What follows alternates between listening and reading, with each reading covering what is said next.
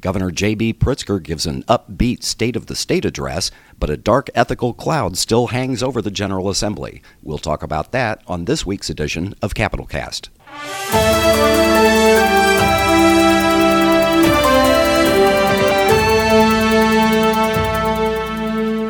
Hello and welcome to Capitol Cast, a regular podcast of Capitol News Illinois. I'm Peter Hancock, and here with me is Jerry Nowicki, State House Bureau Chief for Capitol News Illinois. Jerry, welcome.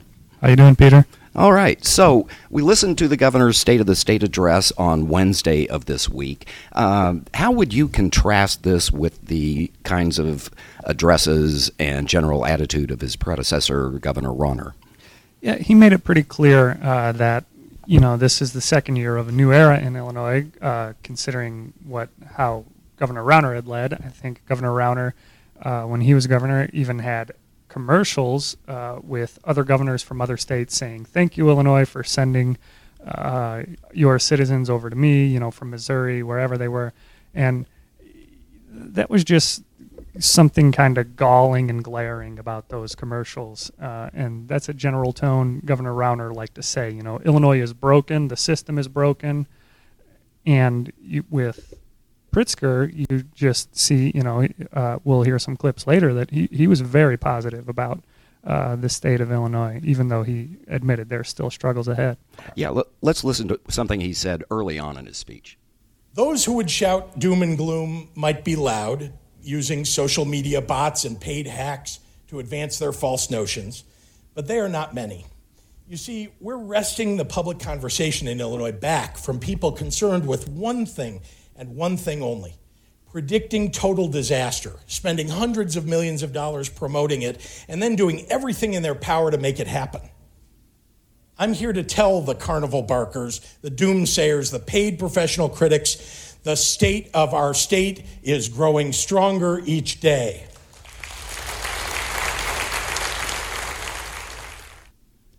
Okay, and then later on in the speech, he kind of referred back to that again. Yeah, he said we stopped bad-mouthing the state and we actually started putting forth proposals that'll help businesses and whatnot. And, of course, there he was referencing some of the compromises he came to with Republican leaders in the House and Senate towards the end of the last budget negotiations. And let's talk about the Republican reaction to that a little bit. I think on the one hand, they seemed appreciative that he was putting out a bipartisan kind of message, but a lot of them seemed to criticize it for being a lot of style and not much substance. Right. Leader Brady from the Senate Republicans, Bloomington senator, he said, basically it was a good speech. We stood and applauded because it was written for us to stand and applaud, but he would have liked to seen more in terms of specifics of how he wants to help businesses. And Republicans are still very much against the minimum wage increase that'll get to $15 by 2025. They want to phase in maybe some tax breaks if they can for communities where the cost of living is a little bit cheaper than in Chicago. Right. Kind of regionalize the minimum wage. So, yeah, it's. I think you spoke to Leader Durkin in the House. Yeah, and he was saying kind of the same thing, that he wants to see a lot more specifics, which we'll probably hear in the budget address, which is coming up in a couple of weeks, but would have preferred to see more specifics. And in particular, he was very concerned about the cloud of ethics hanging over the General Assembly right now. And some Republicans were actually criticizing the governor for spending only about 4 paragraphs out of an 80-paragraph speech talking about ethics. And one of the reasons that was important is because hanging over the legislature right now is a great big ethical cloud. Just 2 days before the governor gave that speech, former Senator Martin Sandoval was formally charged with bribery and tax fraud. The following day, he entered a guilty plea as part of an agreement where he is going to cooperate with federal investigators. So there may be even more charges coming down. Right. And the governor kind of took that head on as a big part of his speech. Let's listen to that. And now we have to work together to confront a scourge that has been plaguing our political system for far too long. We must root out the purveyors of greed and corruption in both parties, whose presence infects the bloodstream of government. It's no longer enough to sit idle while under-the-table deals, extortion, or bribery persist. Protecting that culture or tolerating it is no longer acceptable. We must take urgent action to restore the public's trust in our government. That's why we need to pass real, lasting ethics reform this legislative session.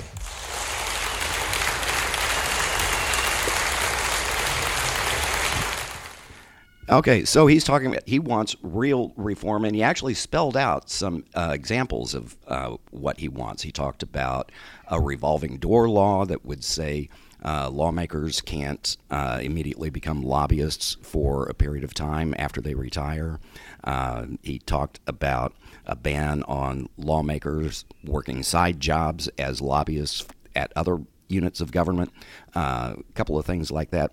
Yeah, and for more disclosure of conflicts of interest and such. Yeah, he mentioned conflicts of interest, and that's kind of an interesting thing. The Illinois law, it's called the Governmental Ethics Act, has a code of conduct in there, but absolutely no enforcement mechanism, which I think a lot of people didn't know. It's completely advisory, and it says in the law that this is only meant as a guide, and it's not meant to be enforced or, a source of sanctions for people who violate the code of conduct.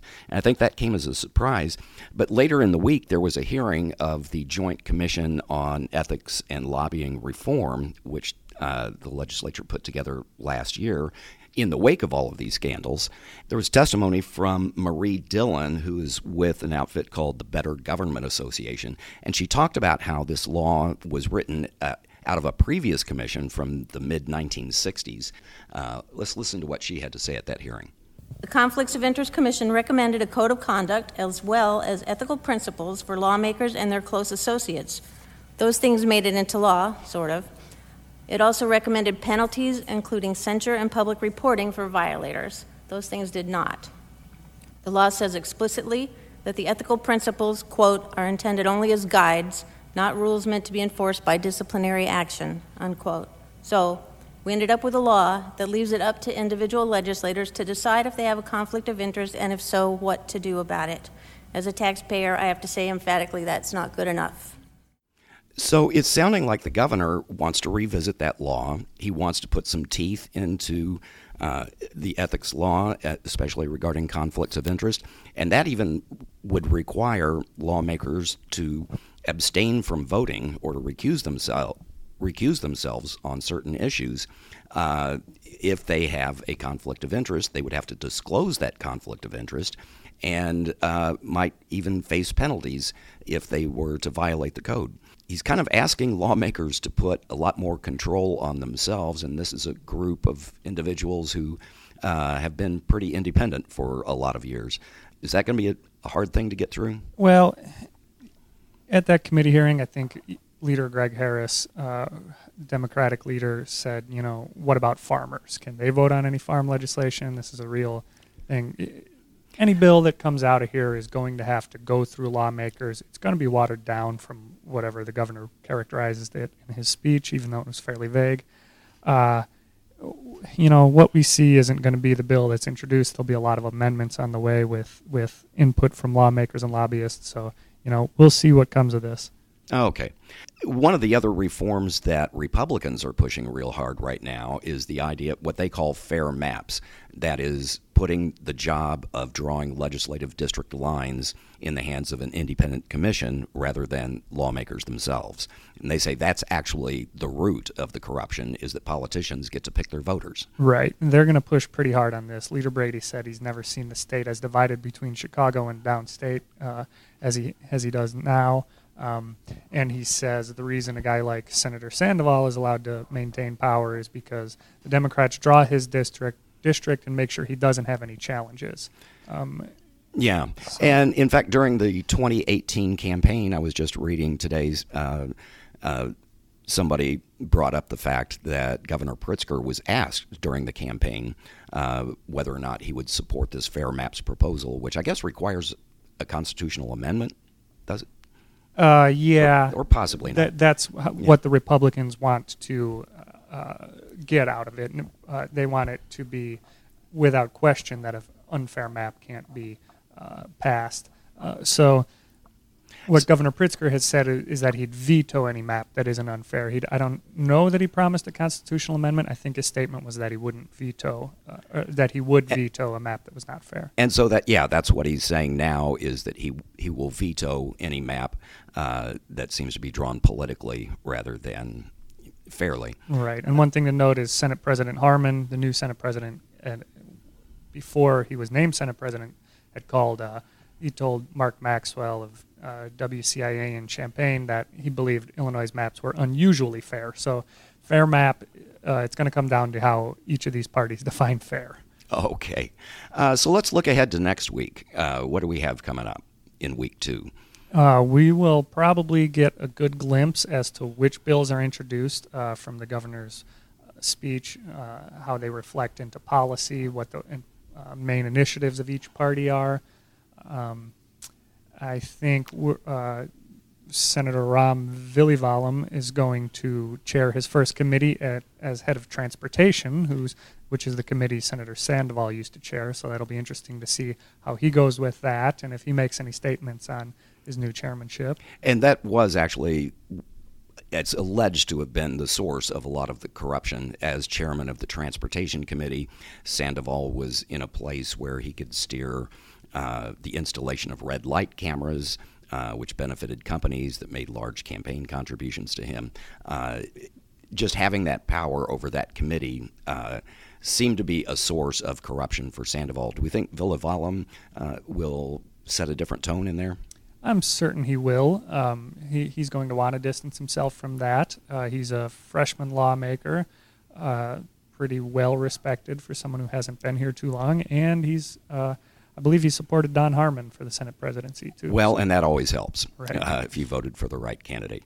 One of the other things coming up, which is kind of a holdover from last year, it's really kind of an administrative thing from the executive branch, but the state of Illinois now uses what's called managed care for its Medicaid program, and that's sort of like an HMO. You pay an insurance company a flat per month rate to provide you with whatever care you're going to need, and it's up to the managed care organization, the insurance company, to make sure that you get the care that you need, the preventive care especially.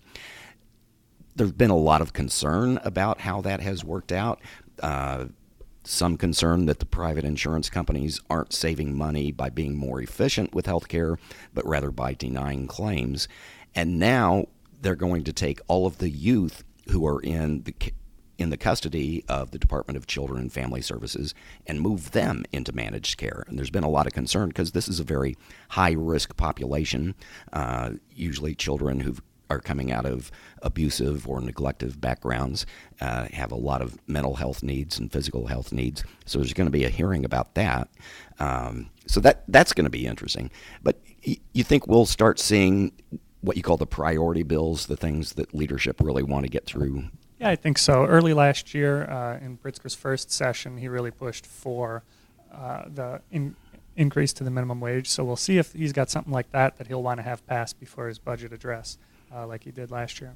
And, of course, also next week, with the ethical cloud still hanging over the General Assembly, former State Representative Luis Arroyo of the Chicago area is scheduled to be arraigned in federal court, and there's a distinct possibility that he, too, will enter a plea agreement, plead guilty to some charge, and agree to cooperate with investigators on this continuing sprawling probe into corruption, primarily targeted at Chicago area Democrats, at both the state and local level, it seems. Yep, we'll see. The Chicago newspapers have suggested he'll probably plead guilty. We'll see if that comes to fruition. Okay, well, we'll be back next week to talk about whatever happens. For now, that's it for this week's edition of Capitol Cast. Capitol Cast is a podcast of Capitol News Illinois, a State House reporting project of the Illinois Press Foundation. Until next week, thank you for listening.